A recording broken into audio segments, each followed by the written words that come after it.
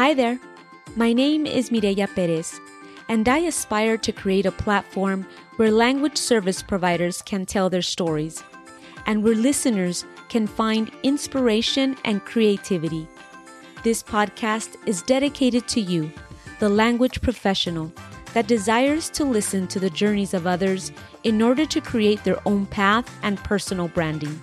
Here, I'll feature an array of guests from all fields of interpretation, as well as translation, willing to share their stories with you. Join me as we embark on professional and personal development by telling our stories. This is the Brand the Interpreter podcast.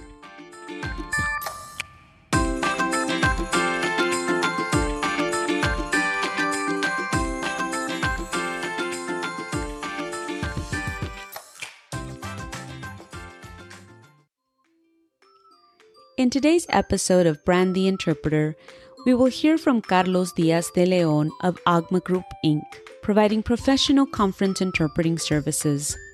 Carlos Diaz de Leon was born and raised in Mexico City and lived in the San Diego-Tijuana border region for nearly a decade and a half before moving to Las Vegas, his current home.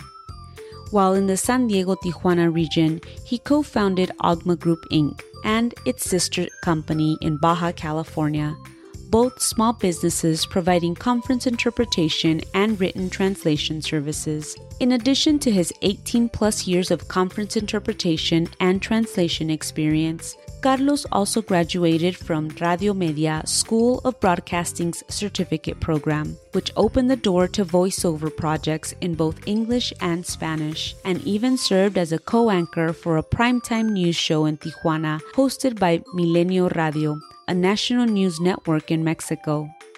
So, without further ado, here's Carlos's story.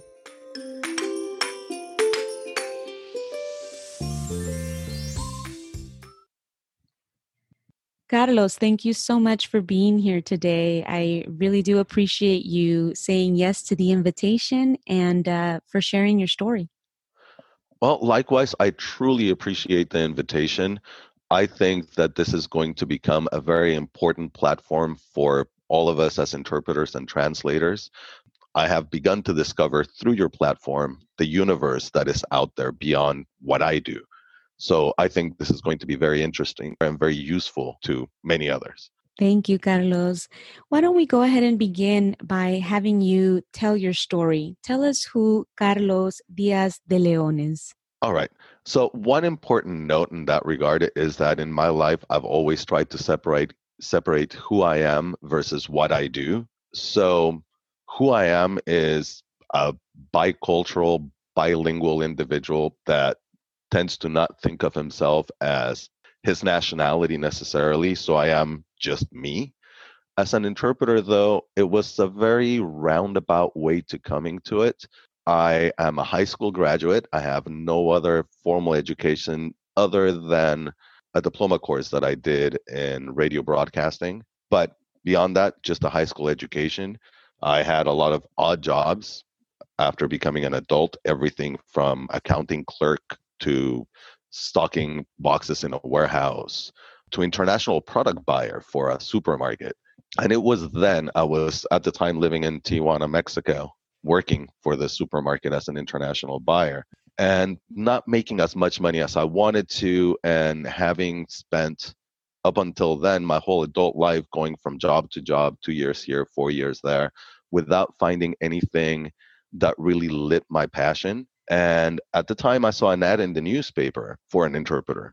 It was a local company in Tijuana, led by a lady named Yolanda Walthermead. And I answered the call and went and met with her, and we did some trials, and she saw I had some raw, undeveloped talent. And so I started learning under her wing. Many years later, she ended up closing her doors. And so for a while, and this was in December, by the way, which is one of the slowest months, are coming into the slow season for conference interpreting.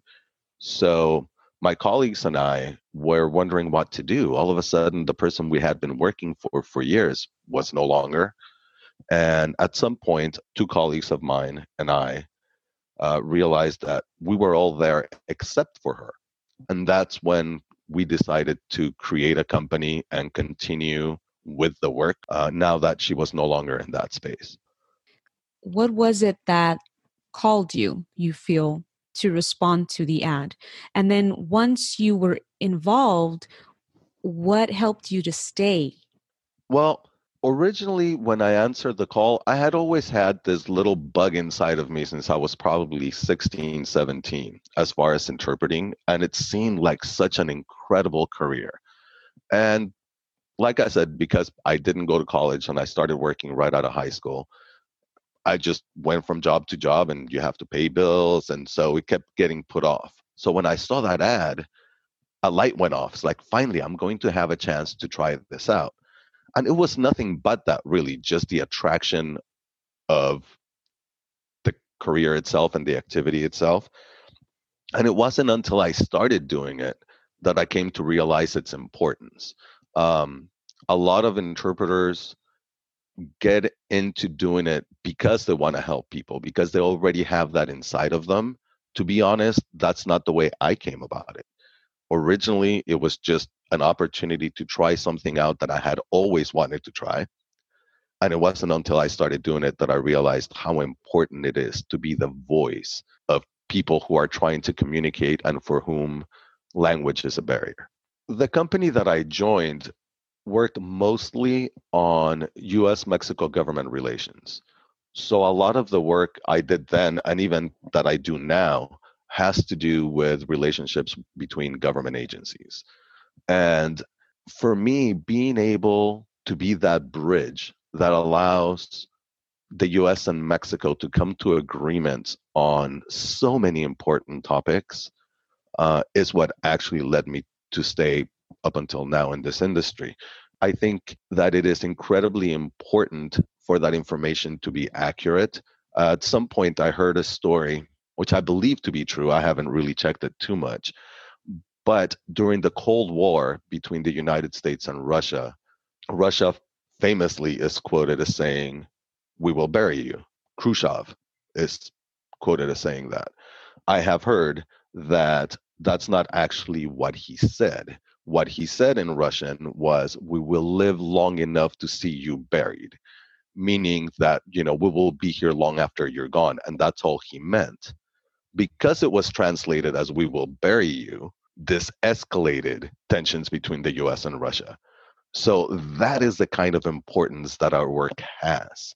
And being able to convey the same message in the same register with the same meaning is actually what allows people to communicate and to come together instead of being further apart and escalating tensions between nations.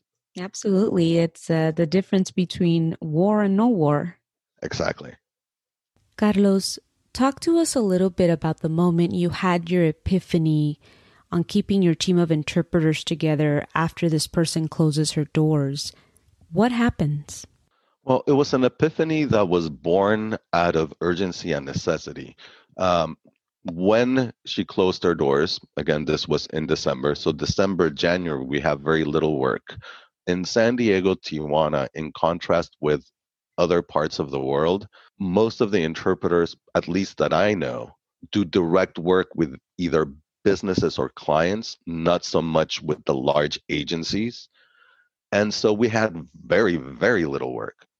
And out of that urgency and that necessity is that my two colleagues and I realized the only person that's missing is her.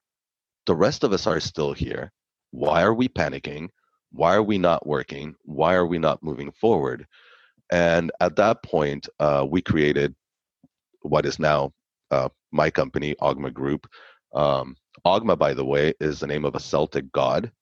I originally looked, because this was my task, I was tasked with creating a name, a website, and starting off our company. So at first I looked for Mexican gods, because I thought that was a good idea, something that had to do with language, but that wasn't the same as everybody else's name out there, something unique. And I researched it, and most of the Mexican gods I came across had very complicated names. And so I figured non-Spanish speakers would have a really hard time pronouncing and spelling these gods, if you create a website and it's named after, an Aztec or Mayan or Olmec god, it would be incredibly difficult to get people to spell it right. So I started looking elsewhere, still looking for a god, and I came across Ogma, which again is a Norse or Celtic god, 4 letters, easy to pronounce, easy to remember, and he is the god of poetry and language. He's actually accredited with creating the first alphabet, which was a rune alphabet in Ireland, Scotland. And so we decided to go forward with that, and we founded our company. We built the website. Actually, originally, we bought the domain and we hosted it. And our website was under construction for probably 3 or more years. But we did so because we felt that it would be better for us to promote ourselves as a collective company rather than a series of individuals with Gmail addresses and Hotmail addresses and the like. So we bought the domain and we hosted it mostly so we could have an email that had our domain for the company. And as it turns out, it worked. Who were your customers or clients? Who were the people you were reaching out to at this point? Well, fortunately, because when Yolanda closed her doors, she went into a different activity. She didn't continue interpreting. We were able to approach many of those same customers who were, as we were left without work, they were left without their go-to interpreter. Now, myself and a couple of the other interpreters that worked with her were well known by these customers because we always work in tandem. And so it was easy to approach them and let them know that, yes, Yolanda had closed their doors, but we were there, at their service. And so it was a relatively easy transition. And again, it's just something that happened. It's not something that we decided to build. It's just what circumstances led to. Bring us to present moment, Carlos. Share with us how this grew to what you have today. Thank you. We grew organically out of those same customers. Like I said, our website was under construction for the first 3 years. And even today, it is a website that is relatively simple, that was built using the tools that are provided by the company that hosts our account. So we don't have a web designer, but we use stock pictures. So it's fairly simple. And we grew organically mostly through handing out our business cards to people at these same conferences who also needed interpretation and who approached us because they were happy with our work. So we don't spend a lot in customer acquisition, and we just grow organically amongst these agencies. Because of that, our work has focused a lot in the same areas. We work a lot with environmental issues, whether it's water quality, water quantity, whether it's pollution, land, air pollution, solid waste, hazardous waste, and all the acronyms that you can think of related to that as far as environmental agencies. And because of that, we also started working with some binational entities. Like there's a water entity that controls water rights, water quality, and allocations between the US and Mexico. It's called International Boundary and Water Commission. So we do some work with them, and people that attend there are usually water utilities, but there's also other government entities. And so if another government entity is there and they like our work, they take our card, and next time they have a conference, they call us, and that is how we have grown. So your focus mainly in the field of interpretation is conference interpreting with environmental issues. Am I correct? Yes, that is probably 70% of our work. That has led to other related fields. We do a lot of work now in public health as well, and emergency management and response. We do work with some NGOs, most of them environmental, but we work with one particular NGO now that does journalism trainings in different things. The most recent one we did was a conference on environmental investigative journalism. This was done in Mérida, Yucatan, on the other side of Mexico. Share with our listeners what a conference like that entails. Absolutely. Preparing for a conference like that is incredibly important, as it is for any other conference. But for an environmental journalism conference such as this, and especially being in a different part of Mexico, the biggest preparation had to do with species. we already do a lot of work in environmental issues and environmental restoration, environmental impacts. So a lot of the general vocabulary we already are well versed at. However, when you go to a different region, the specifics of it change a lot. The species affected by it, the types of habitats affected, the plant species affected, and what they're actually doing that is either causing the detriment or what is being done to fix it as a result also changes. So you have to be very disciplined and you have to do a lot of research before you go to a conference like this. Of course, you have to be well versed in whatever topic you're going to address in general. And we'll get back to that in a moment when we discuss more, recommendations as far as training and what to do and what not to do. But going back to the conference beyond that, like I said, is just doing a lot of homework. We asked one of the entities in Yucatan to send us a list of their main threatened species and what habitats were threatened. And we looked them up online. We looked at their website. We looked at what they were doing. And you need to do all of this ahead of time so that you can have the full context. And when you walk into the conference, be confident that you're going to be able to accurately convey the message. Because at the end of the day, that's who we are. We are the voice of the people speaking in the opposite language. So you have to understand their context and their work if you're going to be able to do a good job. Yeah, most definitely. And I think you just answered the question that I was about to ask, which is you're actually traveling and are on site. Am I correct? Well, this was up until very recently. Right now, with the current crisis, all of my on-site work has dried up in the last 2-3 weeks. And so now I am doing online conferences. In fact, I just did one yesterday that had to do with COVID-19. Because this was a call between California and Mexico agencies and doctors and the like that are preparing a response or furthering their response to COVID-19, I cannot get into many details because it's not information that is publicly available. But the fact that we work with a lot of these public health agencies, and we have worked with these public agencies for so long on other infectious diseases and communicable diseases, helps us understand the context again. But when it came to COVID-19, still, beyond what you just hear on the news, I had to get online and do some research. I visited the CDC website and looked at what they are doing and what they're recommending for hospitals, for healthcare workers, for people, and just looked at all the different PDFs that are available on their website to be better prepared for that call. I know that one of the conversations that we recently had in one area of interpreting and how to prepare for going online and possibly doing, whether that be over the phone interpreting or video remote interpreting, a lot of it had to do with the focus on the actual technology setup in our homes. So walk us through, would you be kind enough to share with us what that looked like for you? What did that entail going from an in-person conference interpreter to making the sudden switch, because this was in fact sudden, right? For many of us, being able to have a space that's providing you with the opportunity to offer your interpreting online. What does that look like for you? Absolutely. I have actually led a pretty charmed life, and I truly believe that. It so happens that from time to time, I was already doing some remote simultaneous interpreting using an online platform where users call in.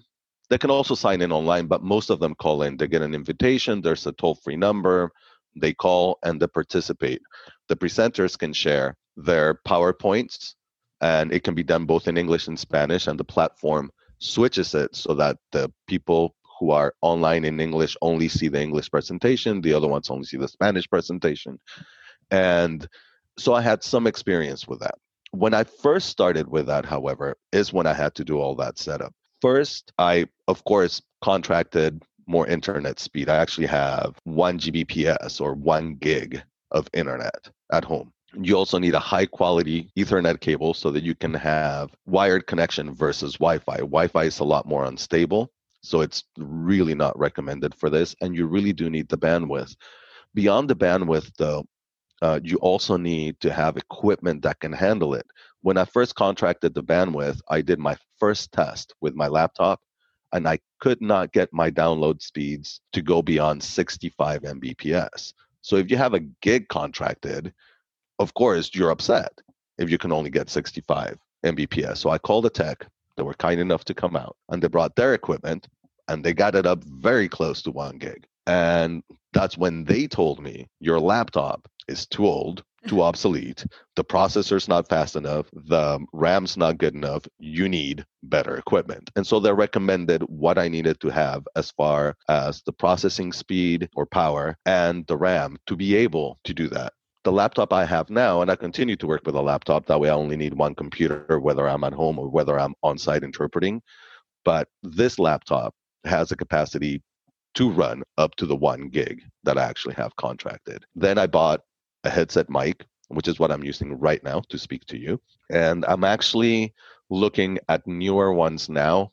So sometime in the near future, I'll be changing to a better headset mic. And I'm even considering getting an actual microphone just for quality of sound. Yeah. Are you able to share which tool you use when you're having these simultaneous conference interpreting? Oh, sure. Right now I am working with a company called ZipDX, ZIPDX. The one limitation that they have is that there is no video available. So even if you sign in online, you can only listen to the speakers. By signing in online, of course, the advantage is that you can see presentations if there are presentations. A lot of the remote simultaneous interpreting, or RSI, that I've done actually involves only audio. So they're fine with having just people call in on a phone. But it's a very robust platform. I have had no issues as far as the quality of sound coming into me. And I recommend to the people I work with, the actual users, to call in, only because you never know what their technology is, where they are at, as far as what we just discussed, the newness of their equipment, the bandwidth they have contracted, their audio and video, whether they're using a headset or whether they're just using the microphone that comes with your laptop. So if they call in on a landline, then you know you're going to have better quality of sound from them. No, that's actually really great information, because I know that there are many companies right now that are trying to figure out what to use, what platforms are best. And then on the interpreter side as well, your laptop at the beginning of your story that you were using, that you were told was too old, was probably only 2-3 years old, I imagine. Perhaps not too many years. And that's the unfortunate piece too, is that we tend to find out at the moment when we're thrown in there as to what we need, that our equipment is not up to par with current technology standards.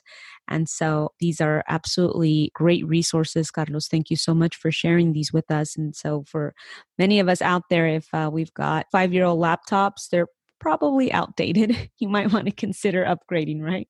I know, unfortunately, that's the way it is today. I am old enough to remember when you would have your same computer for 10, 15 years and it was fine. But technology is growing in leaps and bounds now. So anything you've had for probably 2-3 years, including your cell phone, becomes not necessarily obsolete, but it will not have many of the features that something more recent will have. Now, having said about ZipDX, there are other platforms out there. I just attended a webinar on a platform called VoiceBoxer, which allows for video presentations by speakers. It is meant more for the type of conference where you have one speaker at a time giving presentations, and the rest of the people are just there as participants, and they can submit their questions via chat and they can be answered by the presenters. And it seems to work very well for that. I'm kind of excited to explore it further, but I haven't actually done a conference with them yet. And there's a third platform that I am certified on, which is called Kudo. Kudo originally was born to provide remote simultaneous interpreting for conferences that are happening on site.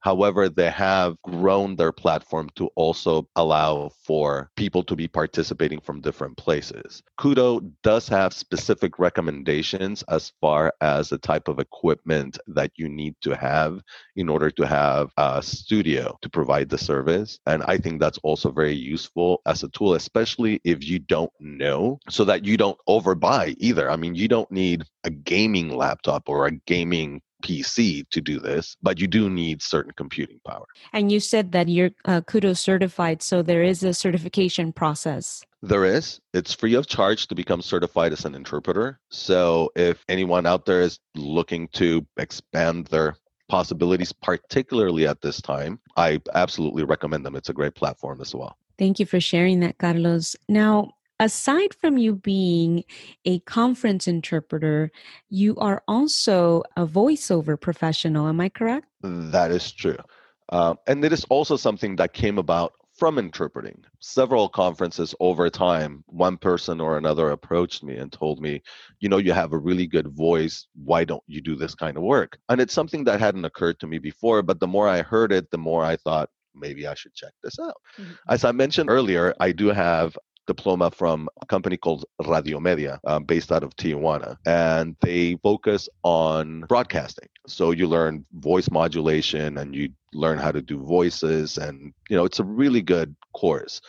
And so after doing that is when I started doing some of the voice work, and at some point I even served as a radio newscaster. Share with us what that is like. What does a voice talent do? Well, there are a lot of things. It's a whole universe. I would love to do more character type work, actually doing voices. But most of the work that I have done is institutional videos, for example, or messages because of my voice. So I have worked, for example, with the San Diego Department of Education on some community announcements. I've also done some PSAs on health issues, both in English and Spanish. And it's a little bit of acting. You get a script and you normally work with a director and you do a first reading, and then they give you their notes as far as what to modify to achieve the intention they want with that voice. So anything from, you need to speak faster, you need to sound happier, or, it needs to be more monotone, or you need to sound sadder, more formal. So you get all of that direction from them. So it's very much like acting. Yeah, it definitely sounds like it. What was the, I would say, most animated assignment that you got for something like this? I did something for a supermarket, and this was in Baja California, Mexico. And their advertisement is still the way it used to be back in the 70s and 80s in the United States, back when you had those commercials that said that this Sunday.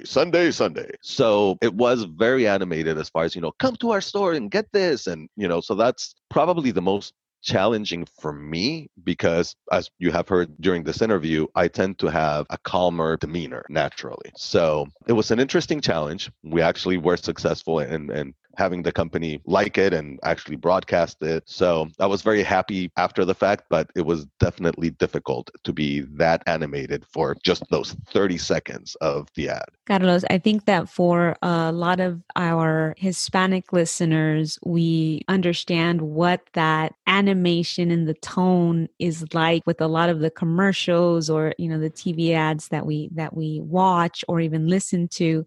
But for those of our listeners that are not so familiar, perhaps, would you care to share what that sounds like? Sure. Would you actually like me to sort of act it out? Right. Yeah. So that they can hear what this sounds like. Okay. So we're still doing this in English, right? Correct. Yes. Okay. So it's very exaggerated. So it goes something like this. This week, come to our supermarket. We have on special X product for $9.99. It's that kind of energy still. Do you know what the reasoning behind that is? Is there an actual reason for this, or that just is simply the way ads are run? And I only ask that because just recently I saw a funny YouTube video, which I'll have in the show notes. I can't think of the name right now, that had to do with voiceover talent. And it was one person that was doing a voiceover that was not for the Latino community per se, right? And then you had the voiceover talent that was for the Latino community. And it was the difference between the two animations. It was just a comical little script and it was super funny. But going back to my question, do you know why that is? I don't know exactly, but this is my guess. Because in the United States, like I said, back in the 70s or early 80s, you could still hear ads like that, particularly for car dealerships. And even today, you see some, especially for local car dealerships, and they come out and they're super animated and, come see us this Sunday on sale. And I think the idea is to get people excited about it. However, in mainstream media in the United States now, I think they've come to understand that that is not necessarily the best emotion. You want people, yes, to feel a certain attraction, but you want it to be more emotional than just the excitement of the voice. So a lot of ads today, and Apple is the best example. When you see an ad for an Apple cell phone, they talk about the features very little. So they present an image of who is the iPhone user. And they've been very successful with it. So I think it's just the US has sort of shifted towards a more complex type of ad that pulls at different emotions than just getting people revved up. Yes, through the use of just the tone of the voice and the animation. Absolutely. Thank you so much for having shared that. I think that that's something that I've always found interesting, in wondering if there was an actual, I don't know, reason behind why our commercials or our ads seem to be a lot more animated. So thank you so much for giving us that example. Oh, no problem. And, the Latino people tend to be more animated as it is. Watch people speak at a party in, the United States versus what we do as Latinos. First, if you tied our hands, we couldn't speak anymore. We tend to use a lot of hand gestures and facial expressions, and we tend to get more animated to the point that if someone was watching it without understanding the culture, they might think that they were at the verge of arguing. Yes, I concur. Carlos, with your many different projects and the many different people that you work with, how do you overcome limiting beliefs or fears? What do you do in order to be able to say, I have a fear of this, but I'm going to do X, Y, and Z in order to get that accomplished? Walk us through your steps. Thank you for that question. I think that's absolutely important. We all have limiting thoughts or self doubt at one point or another. Let me start by saying that I am completely self trained. I have absolutely no formal education as an interpreter. I was trained on the job and I have continued to learn. So from time to time, that does come in. I know a lot of people who have 4-year degrees or even master's degrees in interpretation and translation and language. And that in and of itself can make you doubt yourself from time to time. And I think that there are two sides to this coin. One, I approach every project with very disciplined training and preparation. As we discussed with the project in Merida, you have to do your research. We earn what we earn not just for the job we do on the day of the conference itself, but for all of that work that we have to do prior to that to actually be prepared to be the voice of these people and do so faithfully. That's on the one hand. On the other hand, you also have to have the ethics to not take work. I'll give you an example. We were approached by Mexico's electricity utility. It's called CFE. And they were going to have a month-long training for their high tension power pole workers. And they sent me some of the materials, and I started looking at this, and I immediately realized this is well above my pay grade. No matter how much I try to prepare for the next 2-3 months, I am never going to understand this. I'd have to take, an engineering class to begin to understand the context of what they're saying. And this goes back to the importance of what we do. My first thought was any inaccuracies in what I do because I don't understand this material, could very well lead to someone getting hurt or worse. So at the end of the day, we went back to the customer and we turned down the job. Now, this would have been 1 month working Monday through Friday, which most conference interpreters don't have that kind of course load. So working 23 days in a month would have been incredible as far as income. But ethically, we just couldn't do it. So I think it goes both ways. First, yes, look at the material, see if you can train for it, see if you can prepare for it, see what you can do. But if it's definitely something that is beyond your scope, you have to have the ethics to turn it down and say, this is not for me. Thank you so much for thinking of us, but we're just not going to be able to do it. I find that to be an admirable quality in professionals, particularly in professional interpreting companies that turn down potential income, and on the basis of exactly what you just said, that you would be doing a disservice to those that you would potentially be servicing because of your lack of training or lack of knowledge, or just realizing and accepting that there is work out there that is not necessarily meant for you. And recognizing that and letting that go, I think that is just an admirable quality in a profession, in a business, and just in a human to human connection. So thanks for sharing that. No, absolutely. And I think it goes back to what we were discussing in the beginning about being the voice of people. That is truly what we do. We're supposed to be the Wizard of Oz, hiding behind the curtain. We're not part of the conversation. We're there to serve as the voice for every monolingual speaker at that conference or at that project. So we need to be confident in that we will be able to faithfully convey what they're saying with the same emotion, with the same intent, with the same register. And which is funny when it comes to government relations, because American people in general, but including in government agencies, tend to speak the same way they would speak to other colleagues.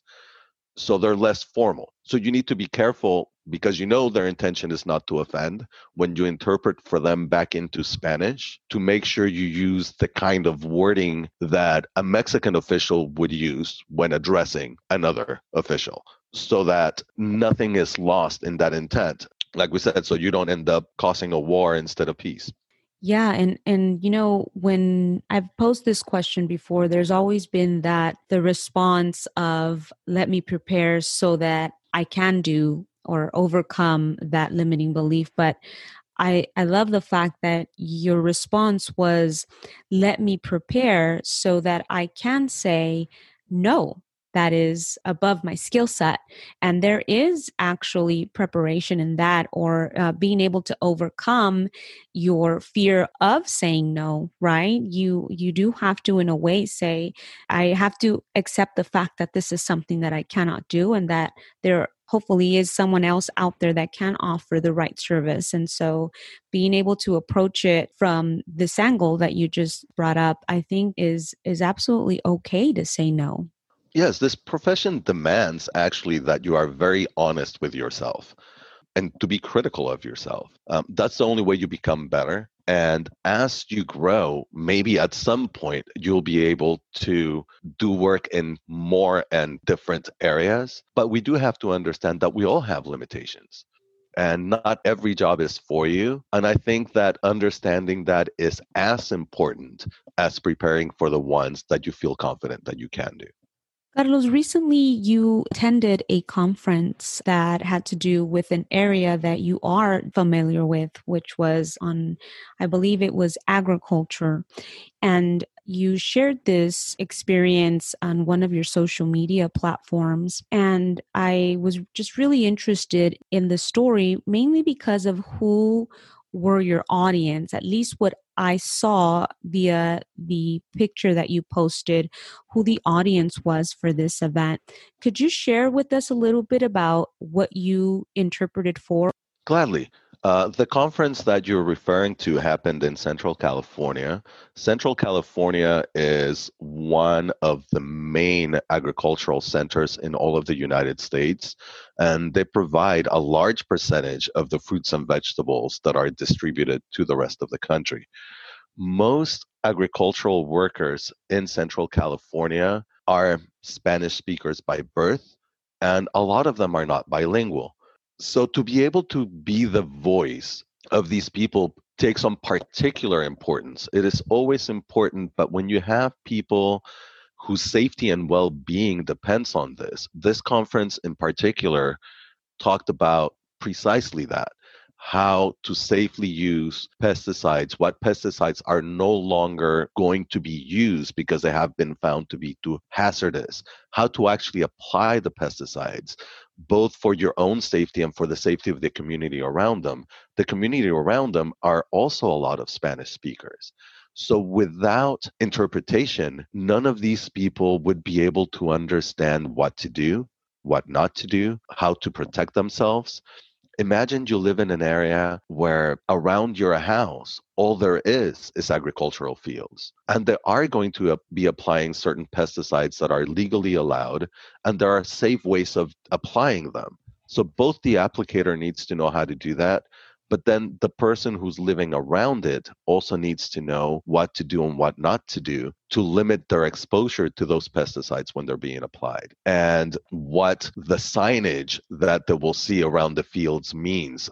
Normally, for example, after you apply a pesticide, there's a period of time that no one can enter that field. And this, again, is in order to protect everyone from being exposed. You mentioned before we started recording, Carlos, just a quick story about how someone had taken this pesticide home. Could you share with us what that was again, please? Sure. They didn't take the pesticide itself home, but they ended up taking pesticide residue home because they did not know. And this is why it becomes so important for them to have interpretation and for them to be able to understand. The story is about a gentleman who, unaware of the hazards of doing so, took an empty 5-gallon bucket that had contained a liquid pesticide home, rinsed it with a hose, and started using it both to mop the floors in the house and to soak clothes before they were washed. There is a process, it's called a triple wash, that you can use to actually use those buckets safely and recycle them, but they're never to be taken home. But unless you are able to understand that in your language, you are unnecessarily exposing yourself to a hazard that could impact not just your health, but the health of your whole family in the home. If you have small children and they're crawling on that floor that was just mopped using that bucket, they are exposed to residue of that pesticide that was supposed to stay in the field. Yeah, that was an amazing story. And I really wanted you to be able to share that just because it does bring to light those, I think, stories that we don't necessarily hear when we're assigned the assignment, the interpreting assignment that perhaps we hear once we're there. And a lot of people don't know these backstories, and it just highlights once again the importance of the work that we do, the importance of the work that you're doing, because when we hear just the title perhaps of the assignment that we'll be interpreting for, it may seem like, okay, that's going to be a lot of terminology based, right? Terminology heavy for that particular field. But then when you hear about those particular stories, it just brings a different light into the assignment, the seriousness of our assignments, and what it could potentially entail. So thank you for sharing that. And thank you for providing the platform for doing so. Carlos, what do you hope to be able to inspire in others? Again, I think the most important qualities that I would hope to inspire in others in our profession in particular, but they apply to everyday life as well, are ethics, discipline, and preparation. You can become proficient and professional through self-training, mentorship opportunities, if you are not able to have a formal education. Of course, if you can, that would be absolutely ideal, to have a degree in something and focus for 4 years, 6 years in bettering your craft. But if that is not a possibility for you, you can still become proficient and professional. Again, keeping in mind ethics, discipline, and preparation, and humility. I think that you cannot learn if you think you already know everything. So if you think you're great, I am a great interpreter, I've been doing this for 10 years, I just know my stuff. The moment you think that, you stop learning. I hope that in 10 years, I will cringe at the work I am doing now. And now I cringe at the work I did 10 years ago. And a great sort of analogy for that is one of my favorite actors, Will Smith. Will Smith, as you know, started as a rapper. He has nothing but a high school diploma. And he started acting because they wanted to build a show around his rap character. So he started with The Fresh Prince of Bel-Air. And I haven't heard him speak about it, but I am almost certain if you ask Will Smith, he would tell you he cringes as when he watches himself as a Fresh Prince and his quality of acting at the time. But through a lot of discipline and training and mentorship and listening to the people that know, he has now become a great actor. And so I think we can do that in our profession, but it demands that humility and that discipline to listen to others who are better interpreters than us. And we will always meet those people. So take advantage of them. Listen to them. Listen to what they do in the booth. Don't be afraid to ask them questions. Most professionals are more than willing to mentor people or to at least give them tips and guidelines, and take full advantage of it. Never stop learning. One of your previous guests spoke about one of the key qualities to being a good interpreter. And she mentioned that you had to have endless curiosity and be an avid reader. I think that's absolutely essential. Definitely. You just mentioned something that basically is what my next question was going to be. And you stating, if you look back now 10 years ago, that you would cringe. My question to you now is, what advice or recommendation or would you give young Carlos Diaz de Leon as he was beginning this journey of his? I would reiterate, of course, the whole discipline and preparation, but some things that I have learned along the way is that in order to be critical of yourself in a positive way, one thing that helps is, for example, recording yourself. Not to post it on social media, just for you to be able to listen to yourself and critically take notes of your shortcomings so that you can improve. You can start with your areas of interest or the areas that you are already working on. Find there's an endless number of presentations online, whether on YouTube or on other platforms. Interpret them in your home and record yourself, and then listen to your interpretation and take notes. And one great exercise that I learned somewhere along the way was using contextual clues to figure out an approximate definition of a word. As you know, when you're doing simultaneous, if they bring up a word that you don't know, you want to look it up, of course, so that you can use it later on in the presentation if you can, or have your booth partner look it up so that you can incorporate it at some point, but you still need to say something at the time. One example that comes to mind is during a conference that we did for sustainable fisheries. And as they were talking about it, they mentioned the fishermen went out in a trawler and they were on the trawler for 3 months. I had never heard of a trawler. In preparing for this, I did not come across it. But I figured in context, if these were fishermen and they were on it for 3 months, it was some sort of fishing vessel. I had no idea what exactly it was, but I figured it had to be. So the first time I heard it, I just said the fishermen went out, in Spanish, of course. The fishermen went out for 3 months on this fishing vessel, and I jotted down the word trawler, and I handed it to my booth partner, and she was kind enough to look it up, and we found out what it was. Then later during one of the breaks, we actually went online and looked for pictures of them and what made it a trawler versus another type of fishing vessel. And that gives you that kind of context because you want context beyond just words. The word in the moment just to get you through is great, but you really do want to understand the whys and the wherefores. Once you fully understand the context behind it, it makes it easier for you to interpret, even if there are variations of the word, if they start talking about things related to it, because now you know exactly what it is. I think this episode has taught us so much. I can absolutely say that it is one of the most educational episodes that I've had thus far. And I truly want to thank you for your time once again. And I truly want to be able to share this out and have everyone else be able to jot down all of the great information that you have shared with us today. But I also would like our listeners to know where they can find out more about you. Thank you. Thank you, first of all, for the invitation. I think It's the other way around. I feel incredibly grateful to be part of your platform.